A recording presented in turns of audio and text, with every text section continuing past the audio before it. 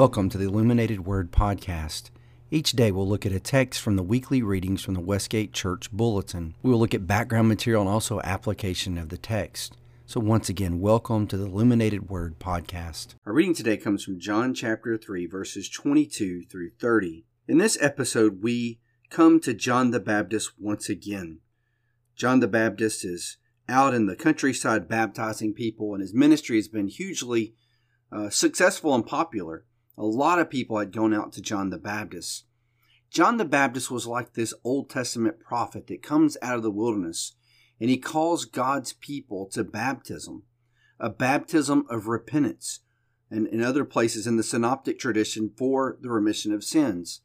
Now this is interesting because the Jewish people saw that by their birth, that they were children of God, they were children of Abraham. But John the Baptist is saying, something needs to happen. There needs to be repentance.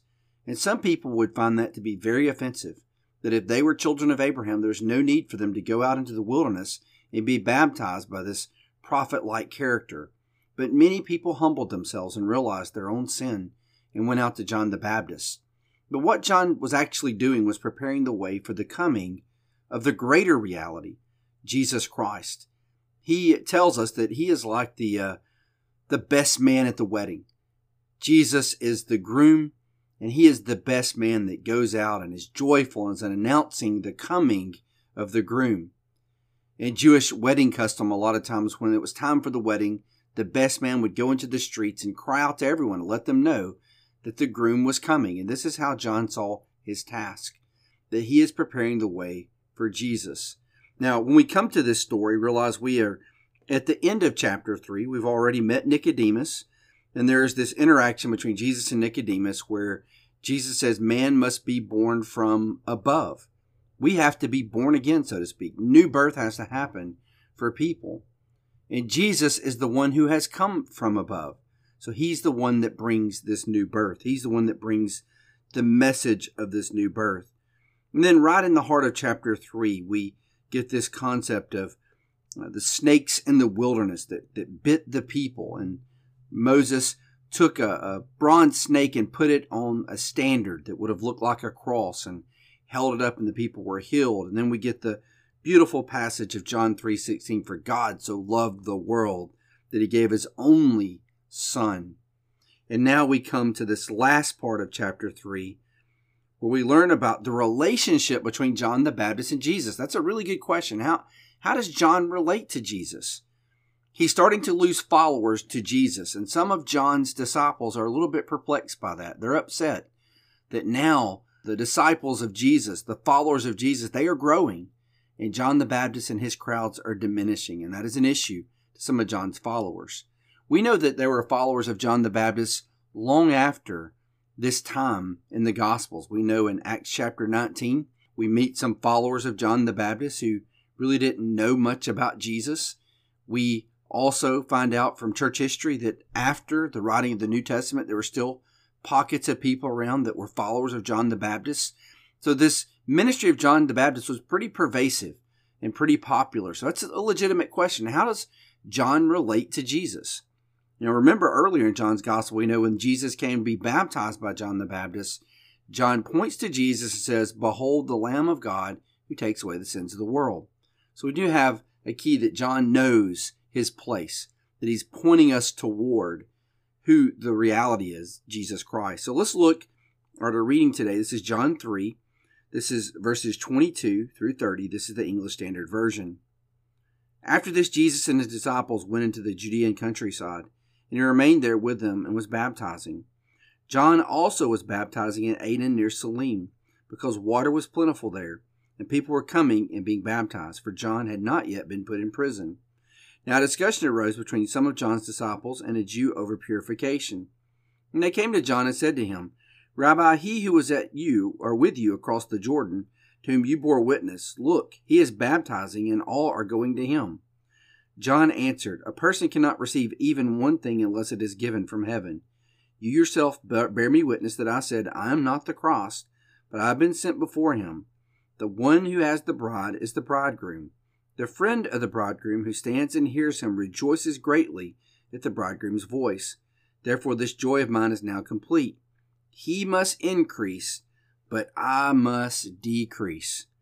So we got this idea, Jesus and his disciples, they're baptizing people. And there's some dispute that happens among John's followers and possibly some Pharisaic Jews from maybe Jerusalem about rites of purification. Now that's important because rites of purification involve water. And so maybe the discussion is, well, hey, the followers of Jesus are out there doing rites of purification too. They're baptizing people in water. Now we do know that Jesus baptized no one himself. I think that's important to realize. Could you imagine being in the early church and saying, well, I was baptized by Jesus? It would create this kind of level of spiritual elitist, My baptism is from Jesus, so that makes me better than you. So John wants to let us know that Jesus really didn't baptize anyone himself. It was his followers that were baptizing people. Now, this is not to get confused with the later coming of the Holy Spirit. Later in Christian teaching, after the day of Pentecost, we will see the Holy Spirit being connected with Christian baptism, as you find that is normative in the book of Acts. Places like Acts 2:38, where there's the command to repent and be baptized. And you will receive the gift of the Holy Spirit. So this connection of baptism, Christian baptism and the Holy Spirit, this will come later. So this is more like this baptism of repentance that John has been doing, calling people to repent and to change and get their heart right. So that's what this rite of purification is all about. So there's this discussion, though, about Jesus and his place in John the Baptist. And John is being told, hey, a lot of people are leaving and going out to Jesus. And John says something really interesting, and I think we really need to latch onto today. And he talks about the joy. Literally in the Greek, it says rejoice with joy. It's kind of redundant there. But we need to be joyful people because of who Jesus is. John says, my joy is complete. And it's a really wonderful perspective. He says, everything that we receive comes from heaven. It's all heavenly centered. It's all God centered. We need a Copernican revolution in our life. And what I mean by that is so many times we see everything is revolving around us. Like a long time ago, some people thought that everything in the universe and solar system revolved around planet Earth. And we found out really quick that the solar system is heliocentric. We revolve around the sun. And so our lives should revolve around God and what God wants. And he tells us once again that Jesus Christ is from above. I know verse 31 was not in our reading, but he says in verse 31, John the Baptist, he who comes from above is above all. That is the same word there that we find earlier in John 3:5 or John chapter 3, where Jesus says one must be born again. That means born from above, one who comes from above. Jesus is anothen. He's the one who comes from above. John is from the earth. Nicodemus is from the earth. Jesus is from heaven. And Jesus brings heaven's gifts to us. He is God's gift to us from heaven. And John has the perfect attitude that we should have today. He must increase, but I must decrease. Really, that's a good thought for the whole day for all of us. As we walk through the rest of this day, maybe we should meditate on that verse. He must increase. Jesus must increase in my life, and I must decrease. Paul talks about that he was crucified with Christ. It's no longer Paul living, but Jesus living in him. Jesus takes preeminence in my life. What I want, what I think I need, decreases in light of what Jesus wants for me in my life. I need that Copernican revolution. Well, as we always do, let's go back and read our passage one more time. This is John chapter 3, verses 22 through 30. After this, Jesus and his disciples went into the Judean countryside, and he remained there with them and was baptizing.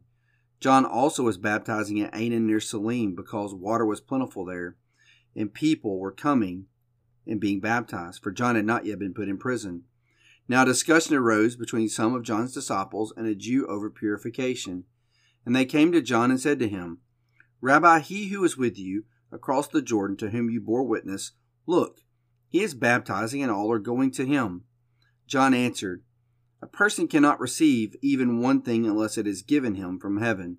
You yourselves bear me witness that I said, I am not the Christ, but I have been sent from him. The one who has the bride is the bridegroom.